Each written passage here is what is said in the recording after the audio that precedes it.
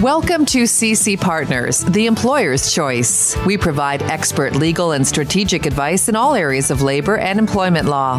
By working closely with our clients, our experienced team delivers pragmatic, proactive solutions, resolving many issues before they escalate. Get to know us better at ccpartners.ca.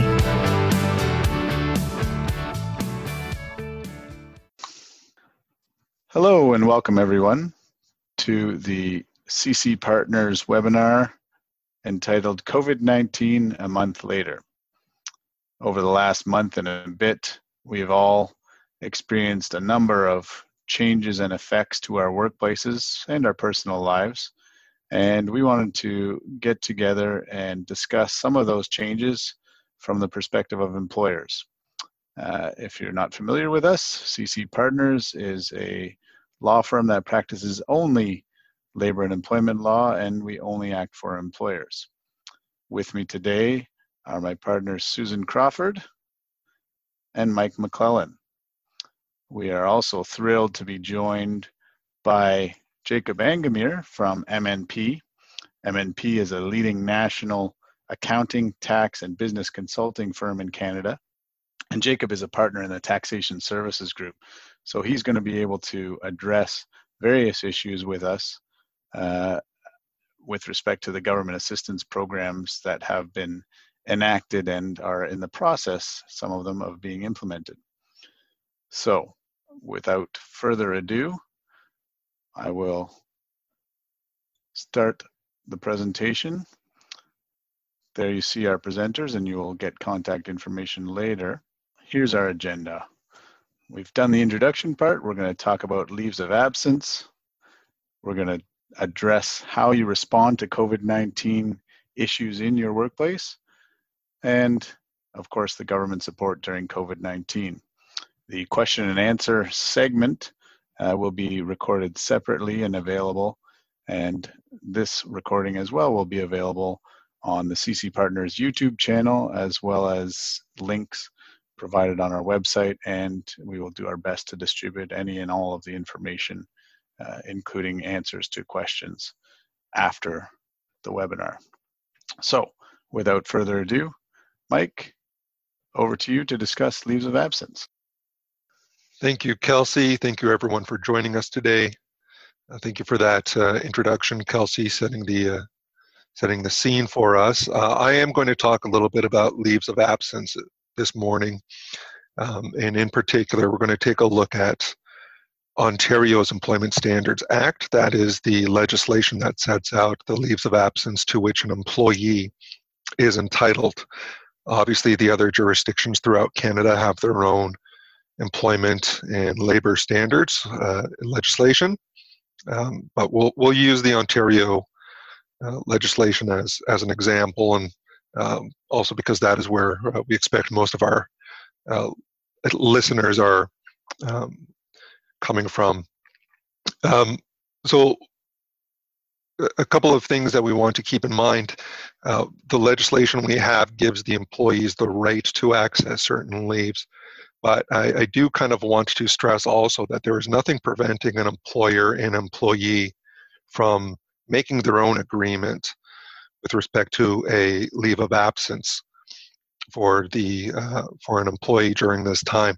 It could be a useful tool and an alternative to more drastic means of staff reduction, such as layoffs or terminations. So first thing we're going to do is take a look at what is provided by the Employment Standards Act. We're going to look at some of the existing leaves of absences. We're going to take a look at the new leaves of absences that have been enacted through amendments to the Act in response to COVID-19. So let's take a look at the Employment Standards Act to start off. So the Employment Standards Act in Ontario lists 14 different types of leave of absence. All of these leaves of absence are provided by statute. They are unpaid, but they are job protected. And what we mean by job protected is that unless an employer has just cause, an indefinite term employee cannot be terminated while they are on a statutory leave of absence. And keep in mind, because it is unpaid, if an employee takes access or gets access to their leave of absence under the Act, an employer really has nothing to gain by putting them on a layoff. You're already achieving what you need to achieve during this time, for example. The employee is not being paid unless there's an agreement to pay them during a leave of absence.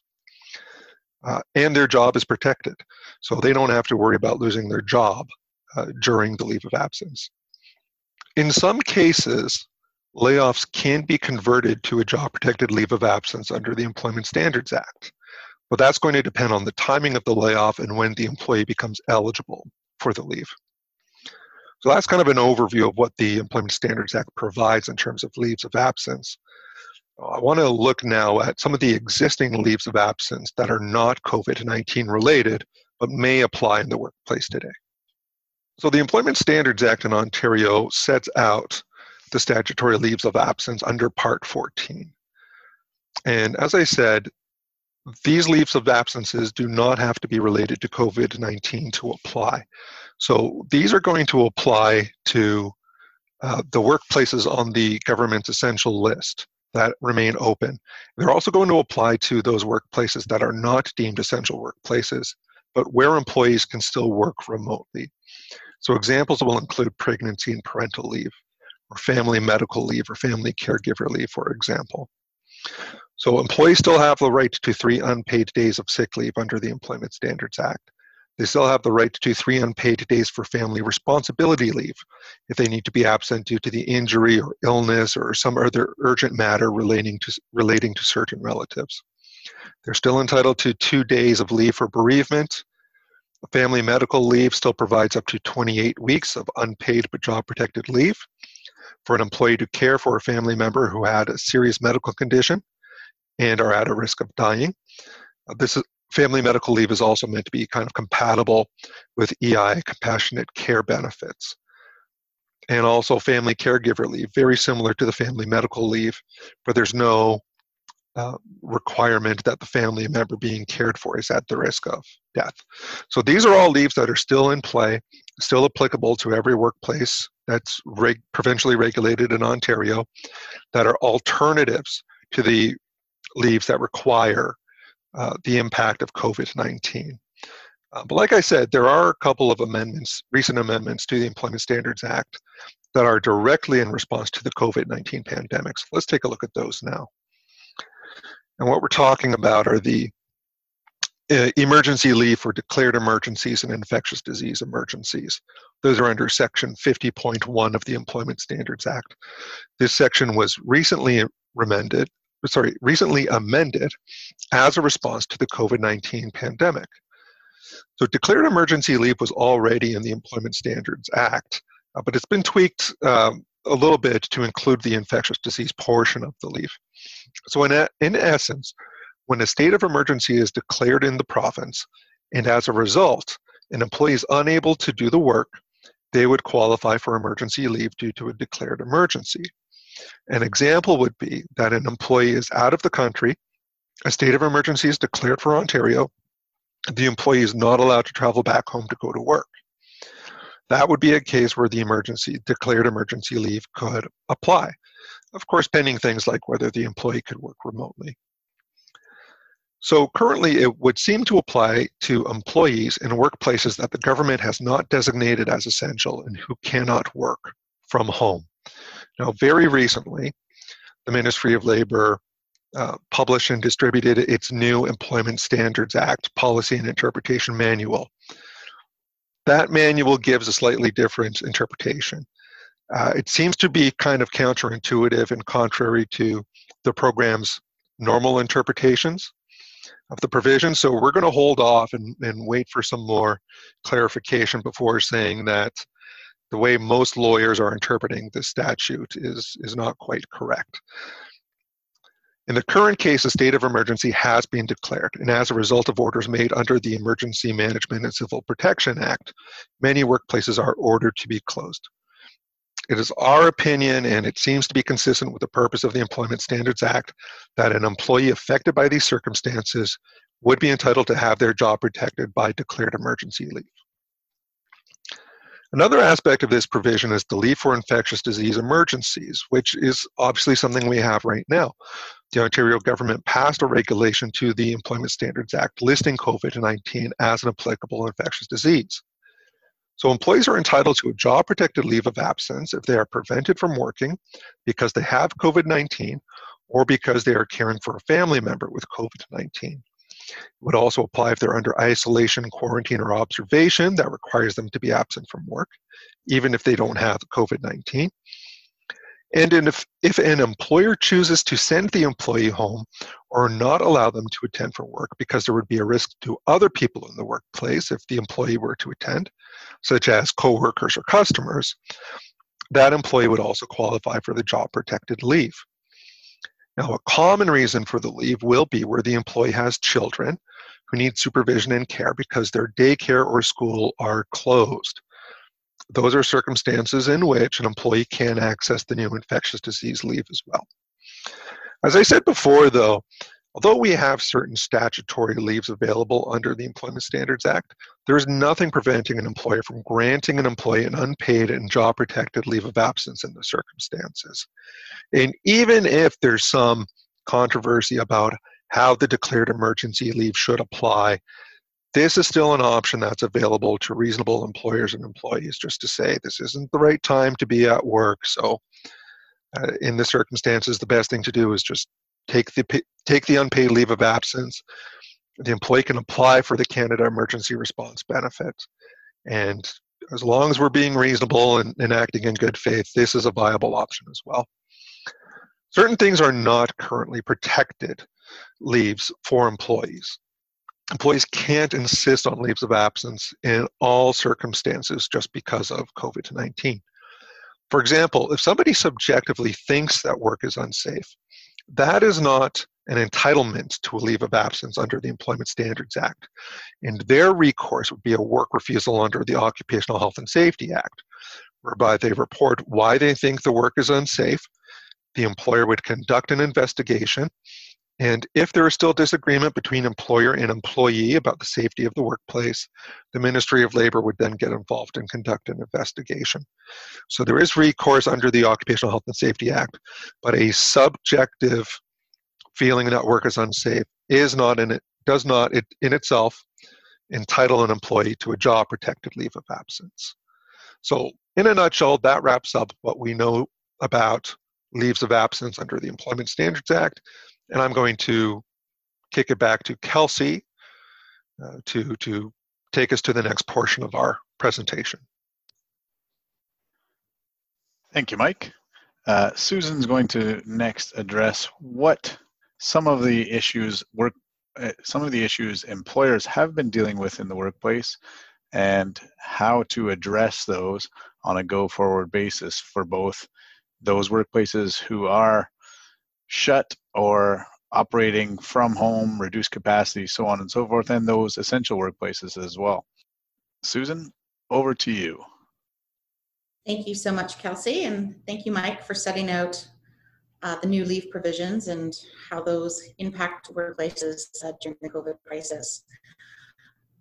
So apologies to our participants. It seems like we might have had some technical difficulties and had to stop recording for a moment, but we're back on. And I was just starting to discuss how employers respond to reductions in business as a result of COVID and the leaves that Mike just set out. And I've divided my discussion between non-essential and essential workplaces because, of course, in Ontario, there is that distinction being made in the emergency measures procedures that have been set out by the provincial government. So dealing first with non-essential workplaces, important to remember that non-essential workplaces can still operate as long as they do so remotely. So you can't be physically opened as a workplace, but if your employees can continue to work safely at home, and you continue to be productive, then you can still continue your operations. And because non-essential workplaces are covered under the emergency response, we are recommending to employers that employees not be dismissed during this time period. Unless, of course, you have a case you believe that there's cause for dismissal, and cause for dismissal would be some serious misconduct on the part of the employee in question. So until we get through the crisis, to the extent that employers can avoid dismissals, that is what we are recommending. We don't want employers to be back before the Ministry of Labor trying to defend why they were dismissing employees who may have had job protections under the emergency legislation. And so what do you do as an employer in a non-essential workplace if you simply cannot continue to keep your employees working full-time? And what we're trying to avoid here is a constructive dismissal. And a constructive dismissal is when an employer, although they don't intend to, they make unilateral fundamental changes to the employee's employment terms such that the employee can treat their employment as being terminated for all intents and purposes. And so while you don't intend to do so, if you do things like making major changes to remuneration, hours of work, and things of that nature, in normal times, that would create a constructive dismissal situation, and employees can then choose whether they want to treat it as a dismissal or condone the change.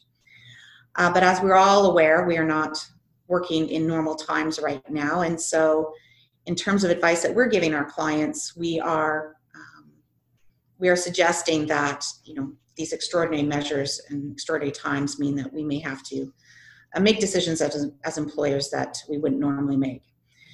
So the first thing that is available to an employer is a temporary layoff, and I'm going to be focusing on the Ontario legislation. Each of the provinces have their own temporary layoff provisions, and many of the provinces have extended those temporary layoffs in response to the COVID crisis. And so a temporary layoff under the Employment Standards Act is not a dismissal.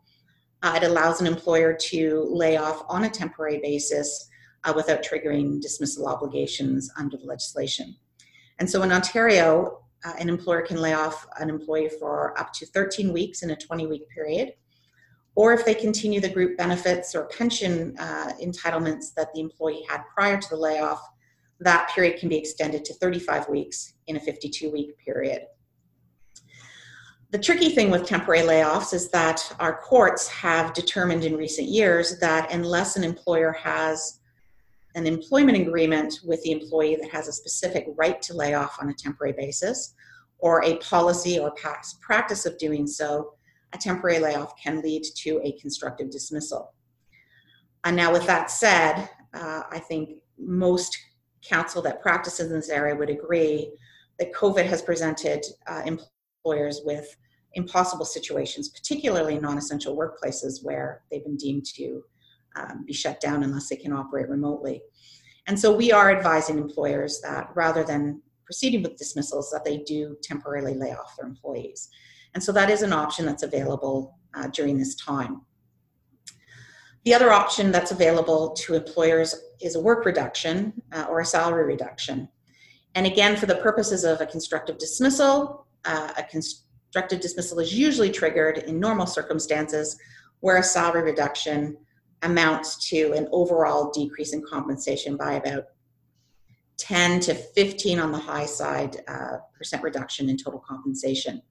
And that is on an annual basis. So given that we're dealing with something that's more temporary in nature, we are suggesting to employers that salary reductions of anywhere from 20 to 30% may be appropriate. But we are seeing employers that are being required to do things like rotating work schedules, so people are working 1 week off, 1 week on, and making salary reductions based on reducing people from full-time to part-time, again, on a temporary basis. So that is available to employers. Again, must reiterate that, we're asking employers to do so with caution and to try and keep within those percentages that will not trigger constructive dismissal.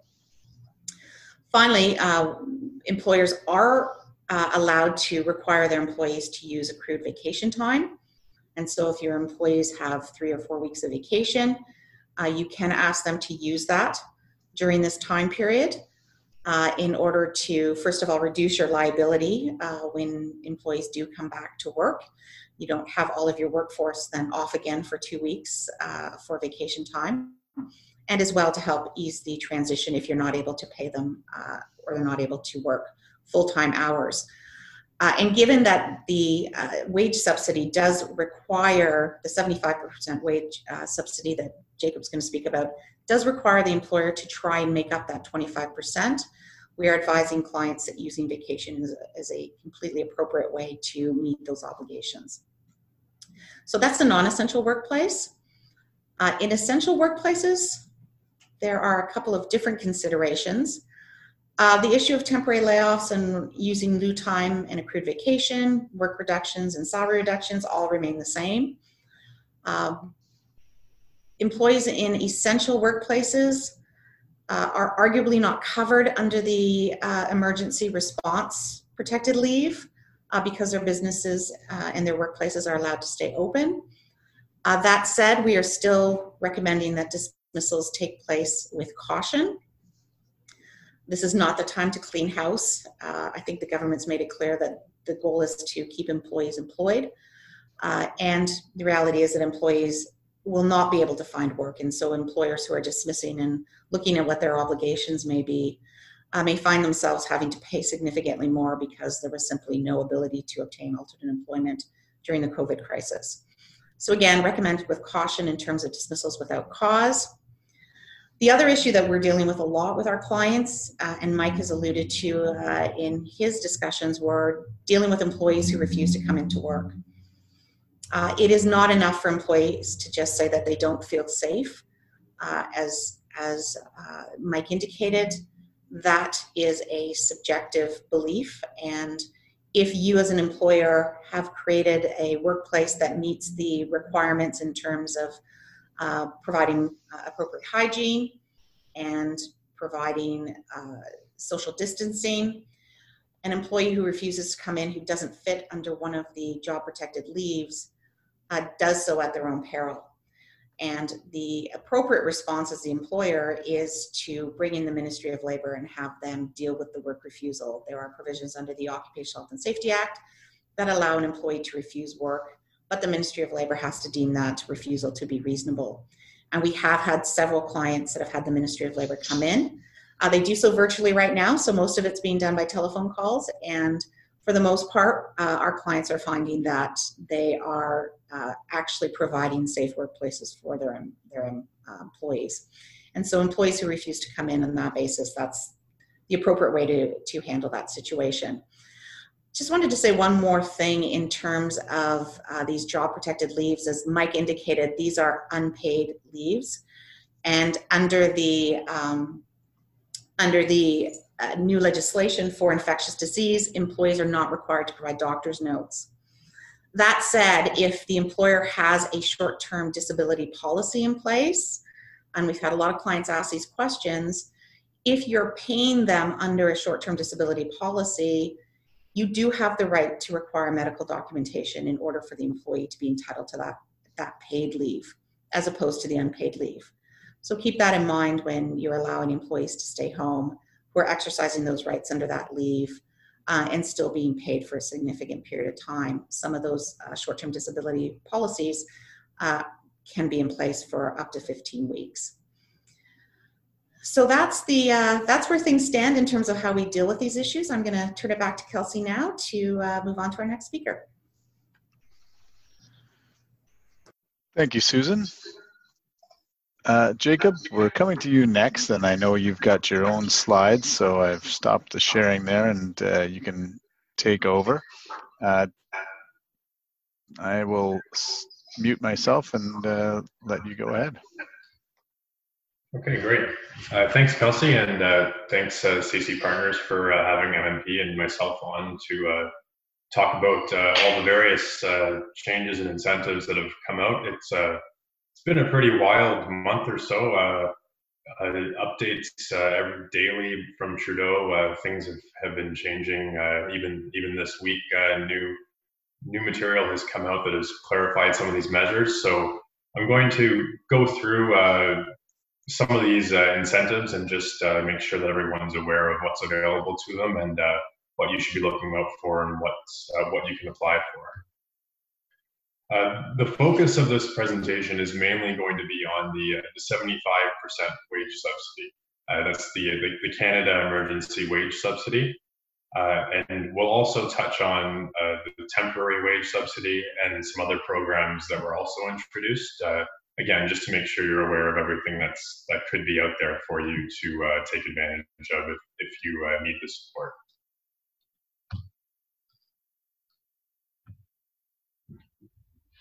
So the Canada Emergency Wage Subsidy, it's a 75% subsidy introduced for businesses who qualify retroactive to March 15th, 2020.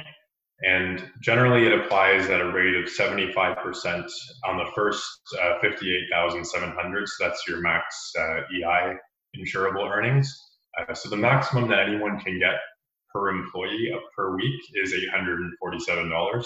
We'll go through the actual formula in a bit. Currently, the program is in place for a 12-week period, and that's split into 3 separate 4-week periods from March 15th to June 6th. The legislation currently allows for that to be extended, so if the crisis continues for longer, there is the possibility that this will go on, but for now, it's just for this 12-week period.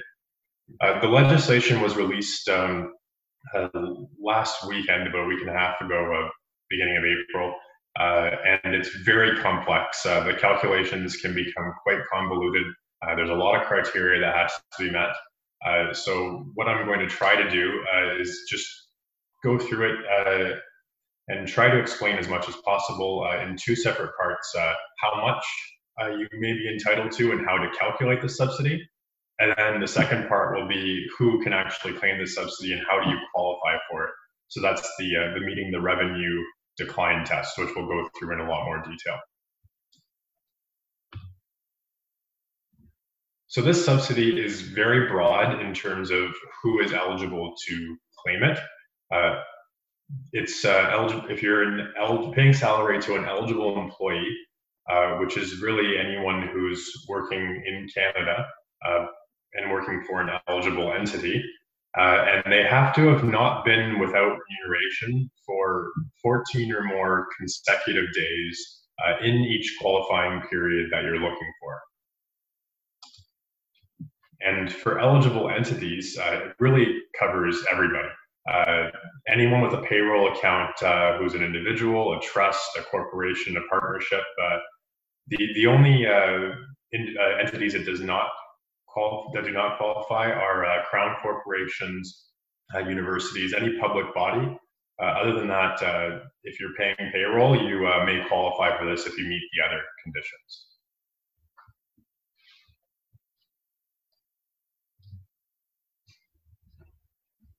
So there's a formula that's been determined as to how to calculate this subsidy.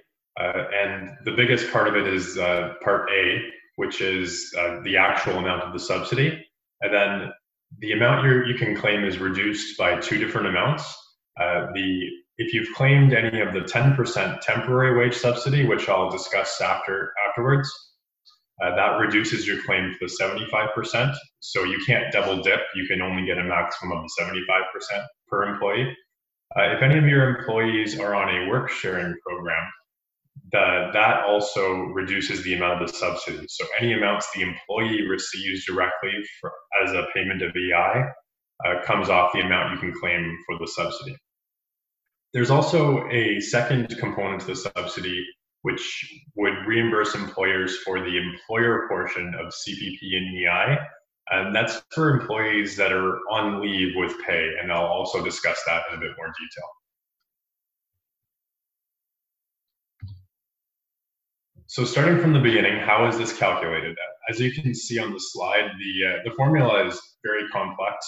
It's the greater of the least of 2 different amounts. And it really, if you're looking at this from a high level as to how much you can claim, if you had an employee that you were paying before the crisis, you can claim up to 75% of what you were paying them before.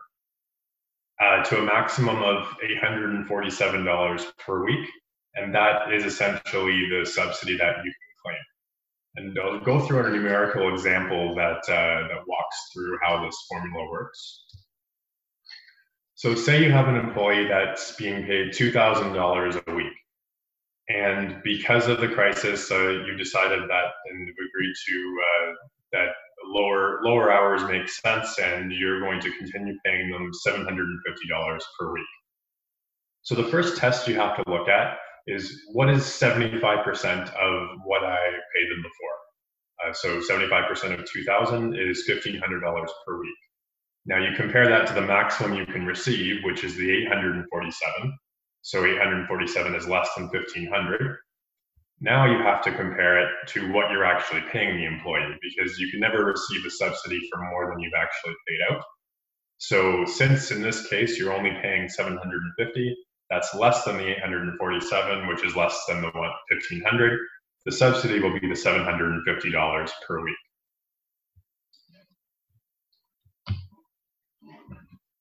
So what does eligible remuneration include? Really any salary, wages, or commissions that are being paid, and it has to be to an employee. So this is someone who's getting a T4 slip from the employer.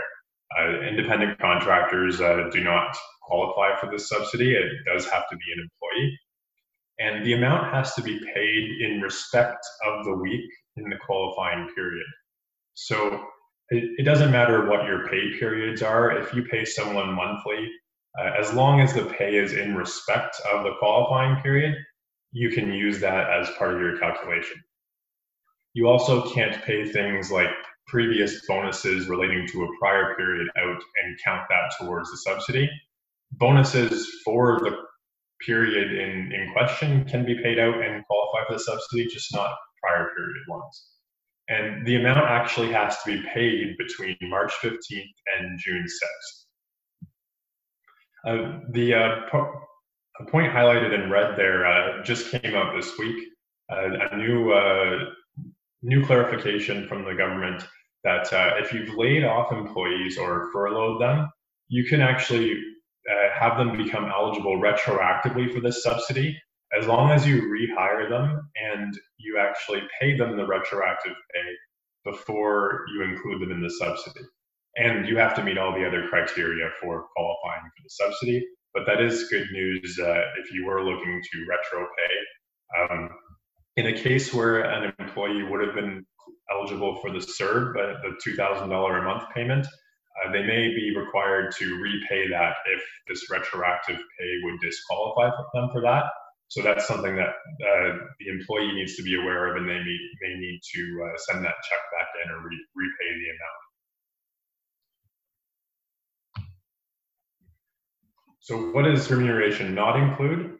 It does not include dividends. So any shareholders that didn't receive payroll before and were only on dividends, unfortunately, this program is not for them. Severance pay, stock option benefits do also not qualify. As I mentioned before, remuneration paid if the employer did not pay the employee for 14 consecutive days in each qualification period, you're not eligible for the subsidy.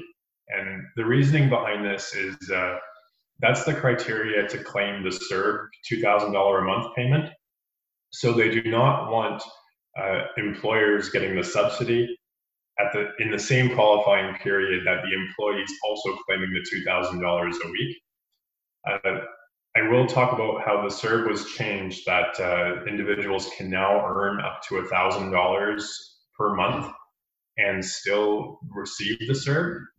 The legislation hasn't changed on the subsidy side.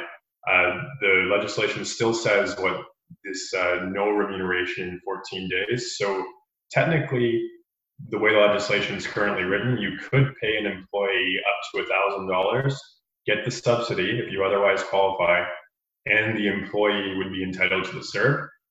I just want to caution, if any employers and employees are doing this and it results in the employer-employee being better off than they were before because you're double dipping on both sides, Just to be careful, it is the way the legislation is written, but there are penalties for abuse that I'll go through in a bit. Some other anti-avoidance rules that they've introduced just to make sure that there's no abuse of this subsidy program. If there's an amount paid that the employer can reasonably be expected to be returned to them, then it does not qualify for the subsidy.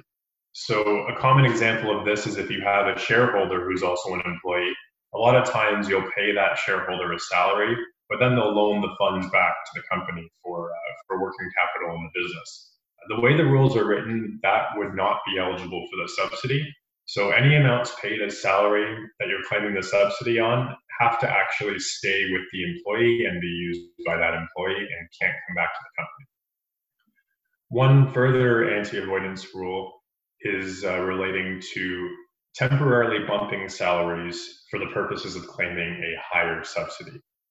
So the test here is if you give someone a raise and then you're reasonably expected to lower that back down to what they were making before, you aren't eligible for the wage on that, the wage subsidy on the top up. So just to try and stop artificial raises from happening.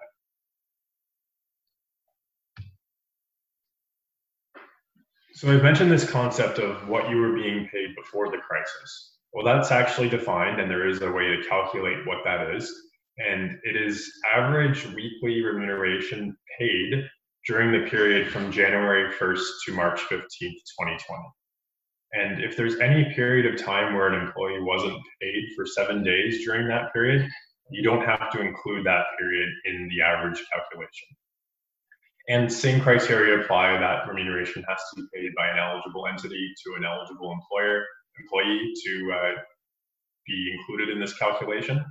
And the main thing what this does is, especially for individuals that are related to the company or the shareholder, you can never receive a subsidy more than 75% of this average baseline remuneration.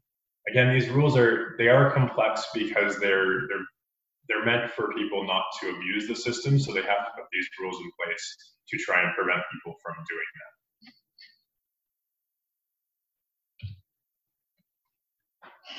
So that is the first part of the formula, part A, and as I mentioned, that once you calculate that subsidy, you reduce it by any of the 10% temporary wage subsidy you've already claimed, which we'll get to, and any work sharing benefits received by that employee. Then there's that part D of the calculation, which is the refund of certain payroll contributions. So if an employee is on leave with pay, so this means that they're not expected to work, but you're still paying them something, you're eligible to claim the subsidy for the employer portion of the CPP and EI, as long as that employee's salary qualifies for the wage subsidy itself. So that's another added relief if your employees are not working, but you decide to pay them regardless. This will be an added benefit to the subsidy.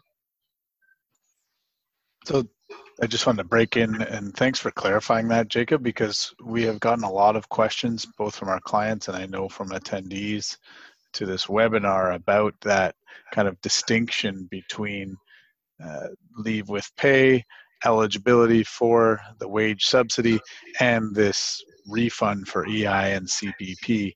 And I wanted to also ask, just for clarification purposes, when you're bringing people back, do you have to rehire everybody in terms of, people might already be on the Canadian Emergency Response Benefit in order to be eligible for the wage subsidy? Do you have to bring everybody back? Good question, and it's been asked a lot by clients of ours as well. And the legislation does not require you to bring all employees back.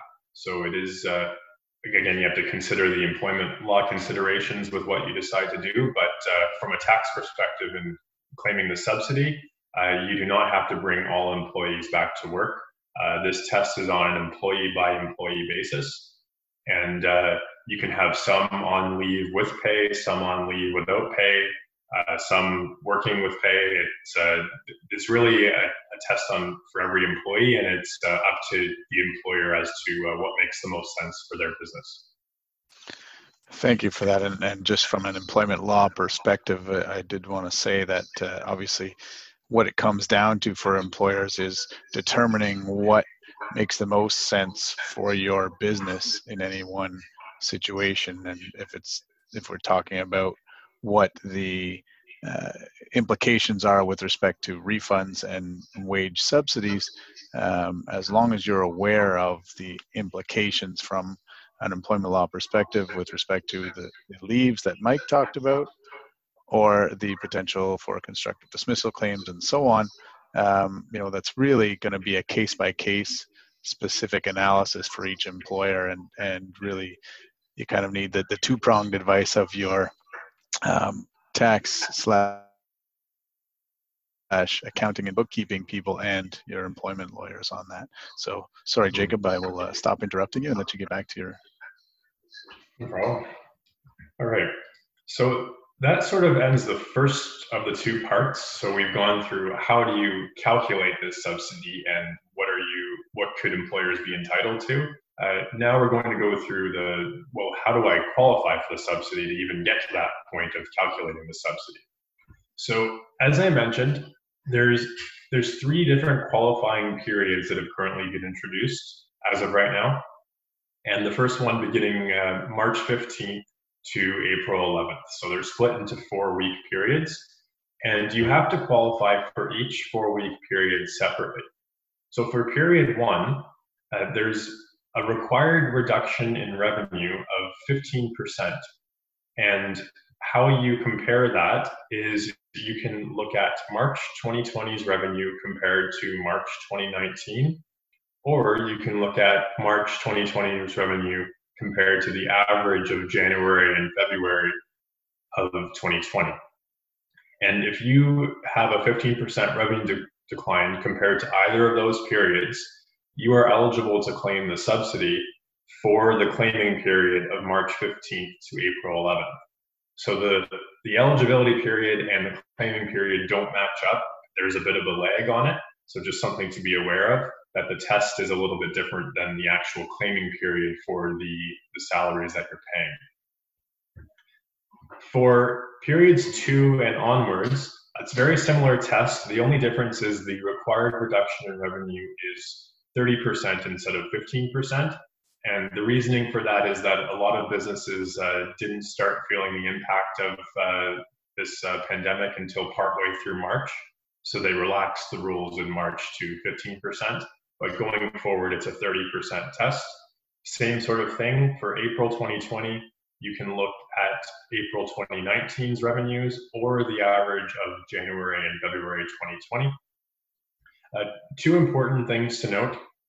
Once you pick your prior reference period, so whether you're going to use the prior month in 2019 or the average of January and February of 2020, you have to stay consistent for each period and use that as your reference period. And another important point is the legislation allows for 1 additional period of qualification. So what that means is if you qualify for March, you meet the 15% revenue reduction. Regardless of what your April numbers look like, you qualify for April automatically. It's only a 1 period extension. So if you want to qualify for May, you have to re-qualify for May. And the way you would do that is either your May revenues have gone down the required 30%, or your April revenues have gone down to 30%, because then you automatically will qualify for May as well. And even though there's an automatic qualification, the application is done on a period-by-period basis, so you do have to apply for each period separately. And I'll go into how to apply in a few slides. So this revenue test, again, as I mentioned, you do have to pick 1 reference period and stick to it. If you were not carrying on business last year as of March 1st, 2019, unfortunately, you have no choice, and you do have to use the January, February average revenue for your comparative throughout the revenue test and each qualifying period. So what is revenue? So generally, it's very similar to your tax return for an entity. So taxes in Canada are calculated on an entity-by-entity basis. Revenue is also done the same. It's really meant to cover operating income, so income earned from the sale of goods, provision of services, use of resources in Canada. So you can be selling to someone outside of Canada, but the actual provision of the service or use of resources has to be in Canada. A general rule of thumb is if you're paying tax in Canada on that income, you probably qualify, but if you have a unique situation, definitely recommended to talk it through with your tax advisor, as there could be some gray areas depending on the situation. The revenue excludes extraordinary items, so things that are not normal to your operations can be excluded. It excludes any of the subsidies that you've received. And one big exclusion is it does exclude any amounts derived from non-arm's length related persons or partnerships.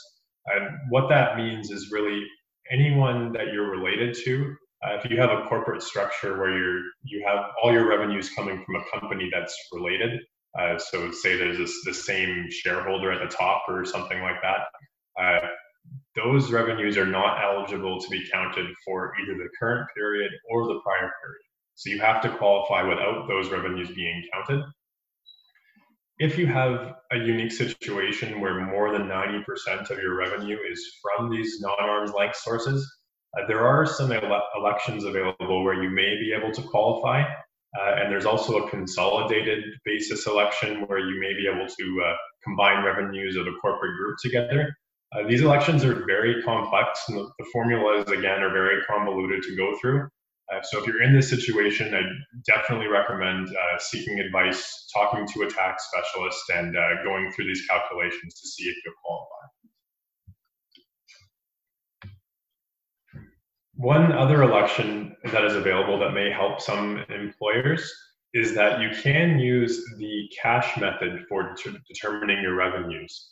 So regardless of how you prepare your financial statements, you could run a separate calculation, look at all cash receipts received, and use that as your basis for calculating revenue, regardless of what your revenue recognition policies are. And again, similar to everything else, once you've chosen to use the cash basis, you have to use it for every period, and you have to be consistent across everything. So March 2020, if that's on a cash basis, whether it's March 2019 or the average of January, February 2020, those also have to be on the cash basis. So you're comparing the same thing. So everybody's big question is, well, that's great. How do I apply for this? And just released this week, they did mention that the application process is going to be available on Monday, April 27th. There's going to be 3 ways to apply. If you have Canada Revenue Agency's My Business account access, you can do so on that portal. There will also be a web-based application. I believe that you're going to need a web access code. There should be instructions on the CRA's website in terms of how to obtain that if you don't have your web access code. I believe the process is fairly straightforward to get one of those. And alternatively, there's CRA's representative client service. So if you have someone that represents your company and they have access through there, they are able to apply as well. I think when you're making the decision as to who should apply for this, you will need your financial information and details on your employees, the wages you're paying, and your revenue decreases. So it may make more practical sense for someone inside your organization to be doing this rather than a representative, but the option is there if you do need kind of your accountant or your tax advisor to who has access through this service to do the application with you. They can do it through there if needed, and it makes sense for your business. As part of the application, you do need to attest that you have maintained records that demonstrate your reduction in revenue and that the test has been met and the remuneration you paid to employees. CRA has also just released a calculator that you can download an Excel file and actually put your employee detail in, and it should calculate the subsidy that's available to you. The link is here. Again, I just tried to, I Googled it, and if you type in CEWS calculator, it's the first hit that comes up, so you can look there, or you can go to the link that's on the slide.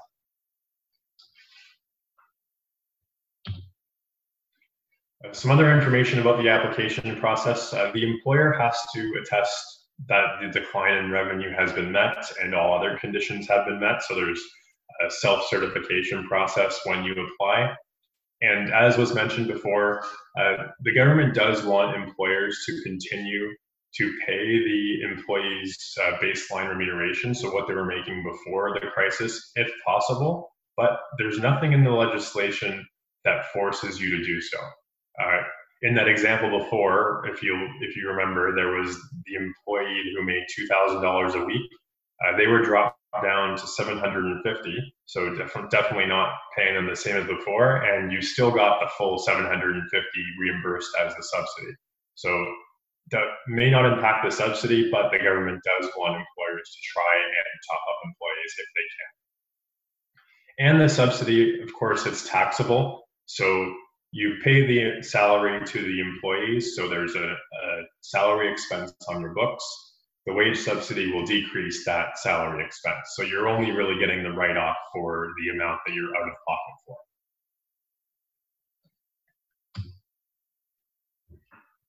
And if you've been listening to Trudeau's talks every day when they announce this, they are taking this very seriously, and anyone who tries to abuse this program, there's quite severe penalties that could apply. So it's just something to be aware of. If it's determined after the fact that employers have claimed this subsidy and they don't meet the eligibility requirements, first of all, you'll have to repay 100% of the amount of it. There's also an anti-avoidance penalty, where if employers are engaging in artificial transactions to try and get under that 15% or 30% threshold when they really shouldn't be entitled to a subsidy, there's an additional 25% penalty on top of having to repay the subsidy. Further to that, if there's any sort of fraudulent claims being made, really serious abuse of the program, there could be penalties of gross negligence, which could be another 100% of the amount owing. So you could be looking at something as bad as 225% of the amount if you're into those situations where you're really abusing the program. Even imprisonment is a possibility. And the minister does have the ability to make the information of people who have claimed this amount public. So there is a bit of kind of public shaming and reputational risk to employers. I think the message is that if you're entitled to this program and you are someone who's struggling and meet all the criteria, please apply for this program. The government wants you to take advantage of this. But for employers who are trying to be sneaky or trying to get cute with the numbers, just be warned that there are severe consequences if you shouldn't qualify otherwise.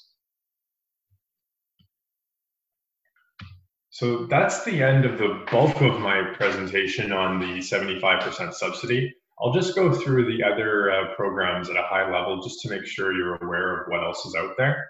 The one I alluded to earlier was the temporary wage subsidy. This was the original 10% subsidy that was announced before the 75% subsidy. It's still there, and employers who are eligible can still claim it. As I mentioned, any amounts you claim under this will reduce what you can claim under the subsidy for that same employee. And it's really anyone who employs one or more individuals in Canada. If you have an existing business number and a payroll account as of March 18th, and you pay salaries to an employee.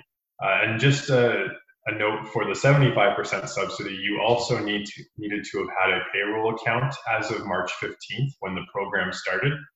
So this prevents people from never having a payroll account before to setting up a payroll account now and taking advantage of the subsidy. So unfortunately, new businesses could be out of luck here. You do have to have had that payroll account as of March 15th, and for this one as of March 18th. The temporary wage subsidy is much more restrictive as to who can qualify. It's only Canadian-controlled private corporations that are eligible for the small business deduction. There are some nuances in that, but essentially if your taxable capital, which is your retained earnings and your debt, there's some more technicalities to that, but at a high level, that's what it is. If it's less than 15 million, you should be eligible for this if you're claiming part of the small business deduction. Other entities with payroll account numbers that are individuals or partnerships or not-for-profits or charities could also qualify. And how it's calculated is it's 10% of the remuneration paid between March 18th and June 19th. And the max you can claim during this period is $13.75 per employee. And you can never claim more than $25,000 per employer as part of this program. And if you have multiple companies that have payroll in an associated group, you actually have a $25,000 limit per company. It's not shared, similar to other things like the small business deduction. There's no reduction to the remittance of CPP and EI premiums. So what that means is when the way this subsidy is claimed is you pay your employees as usual, and then when you go to pay your remittances to CRA, you're eligible to reduce any income tax withheld by the amount of this subsidy. So you can only reduce the income tax withheld, you can't reduce the CPP or EI. And of course, the subsidy is taxable, so it would reduce any salary expense that you've claimed. As a numerical example, if you had 5 employees that each earn $4,100 a month, your total payroll cost is $20,500. Your subsidy is equal to 10% of that amount, so $2,050. Over the 3-month period, the total subsidy would be $6,150. If you look at that number, that's less than the $25,000 max, so you are entitled to the full amount. And $6,150 divided by the 5 employees is less than the $13.75 per each employee, so you're not capped there as well. So a few other programs just to mention. I have discussed the CERB, the Canada Emergency Response Benefit, briefly as part of the subsidy. This has been around for a while. This is the $2,000 a month payment. This was one of the first programs that was introduced. The criteria was that if workers have ceased working and are without employment or self-employment for reasons related to COVID-19, they are eligible for this payment. There was a new change to this rule announced just fairly recently, where individuals can now earn up to $1,000 in each 4-week period, and they can still be eligible for the CERB. Unfortunately, that's a hard line. So if someone's making $1,000 on the dot, you can claim the $2,000 a month if you otherwise qualify. As soon as you're over that, if you're making $1,001, unfortunately, you get 0. So that's as it is right now. That may change in the future, but there's no grind down. It's all or nothing claim. It's similar to the subsidy. It's claimed in 4-week periods, and it's $2,000 per month or $500 per week. And the maximum you can claim is 16 weeks total. So 4 different periods that you can apply for between March 15th and October 3rd. And you have to apply before December 2nd in order to receive the benefit.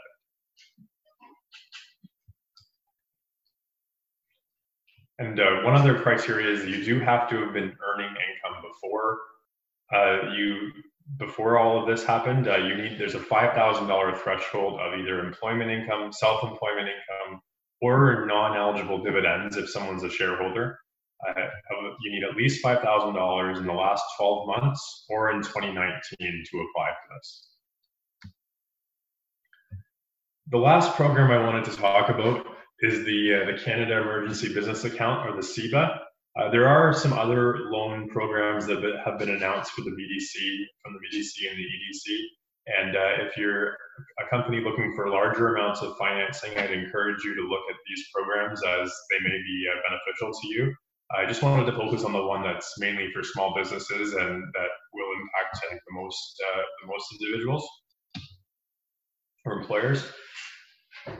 What this loan is it's an interest-free loan of up to $40,000 And the purpose of the loan is to pay non-deferrable operating costs. And the examples provided are payroll, rent, utilities, insurance, property tax, regular debt payments. You cannot use the money to pay dividends to shareholders, increases in management compensation, or prepaying existing debt that you have. And other than the use of the funds, the only other qualification is that in 2019, you had to have had payroll between 20,000 and 1.5 million. And that comes straight from your T4 summary. Similarly to the other programs, this is a hard line test. If you need to be between those numbers, there's no rounding or anything. And if you're between those numbers, you should qualify for the loan. Unfortunately, if you didn't have payroll in 2019 or you don't meet the thresholds, you don't qualify for this program as it stands right now. Again, changes are being made frequently, so that could change. If you do repay the loan before December 31st, 2022, there is a 25% debt forgiveness up to $10,000. So if you repaid $30,000 before the end of 2022, you'd get the $10,000 forgiven. There's no interest during that initial term, and then there'd be 5% on any remaining amount during the extended term after 2022. And this one can be applied directly through your financial institution's website. So whoever you do your business banking with already, that's the bank you go to apply for this loan. Okay, that concludes my presentation. Thank you very much for listening. And as I mentioned, there's a lot of changes over the last few weeks, and it can be very confusing and complex. And hopefully this has given you a better idea as to what's out there. And I'll pass it back to Kelsey. Thanks.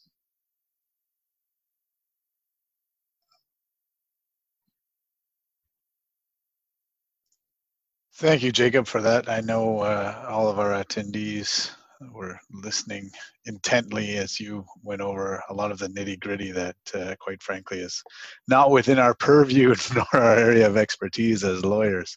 As I mentioned before, we do have a separate Q&A recording that will be accessible, dealing with a number of questions that came in through the course of the webinar. We are also working on getting a manner of distribution for all of the typed and written questions that came through the written Q&A during the webinar, and we'll make sure that we do our best to get those out to all attendees. But the easiest thing to do is, first of all, you can access this presentation, and I'll put up that information in a second, but reach out to Jacob if you've got questions on that side. Reach out to Susan, Mike, or me, or anybody at CC Partners, and ask your questions, get the advice that you need to make the right decisions. None of these things are easy, and as we've all mentioned, and everybody out there has realized, things are changing on a regular basis, and it's all about doing the best with what you've got at the time and making sure that you're not exposing your organization to any liability or risk that's unnecessary. So as we play out, so to speak, without any actual exit music, I'm going to leave you with the contact information for CCP, and you've got Jacob's information. So wanted to thank our panelists. Jacob, thank you so much for everything, and not just on this, but the advice and assistance you've given us in the course of things. And Mike and Susan, thank you both as well.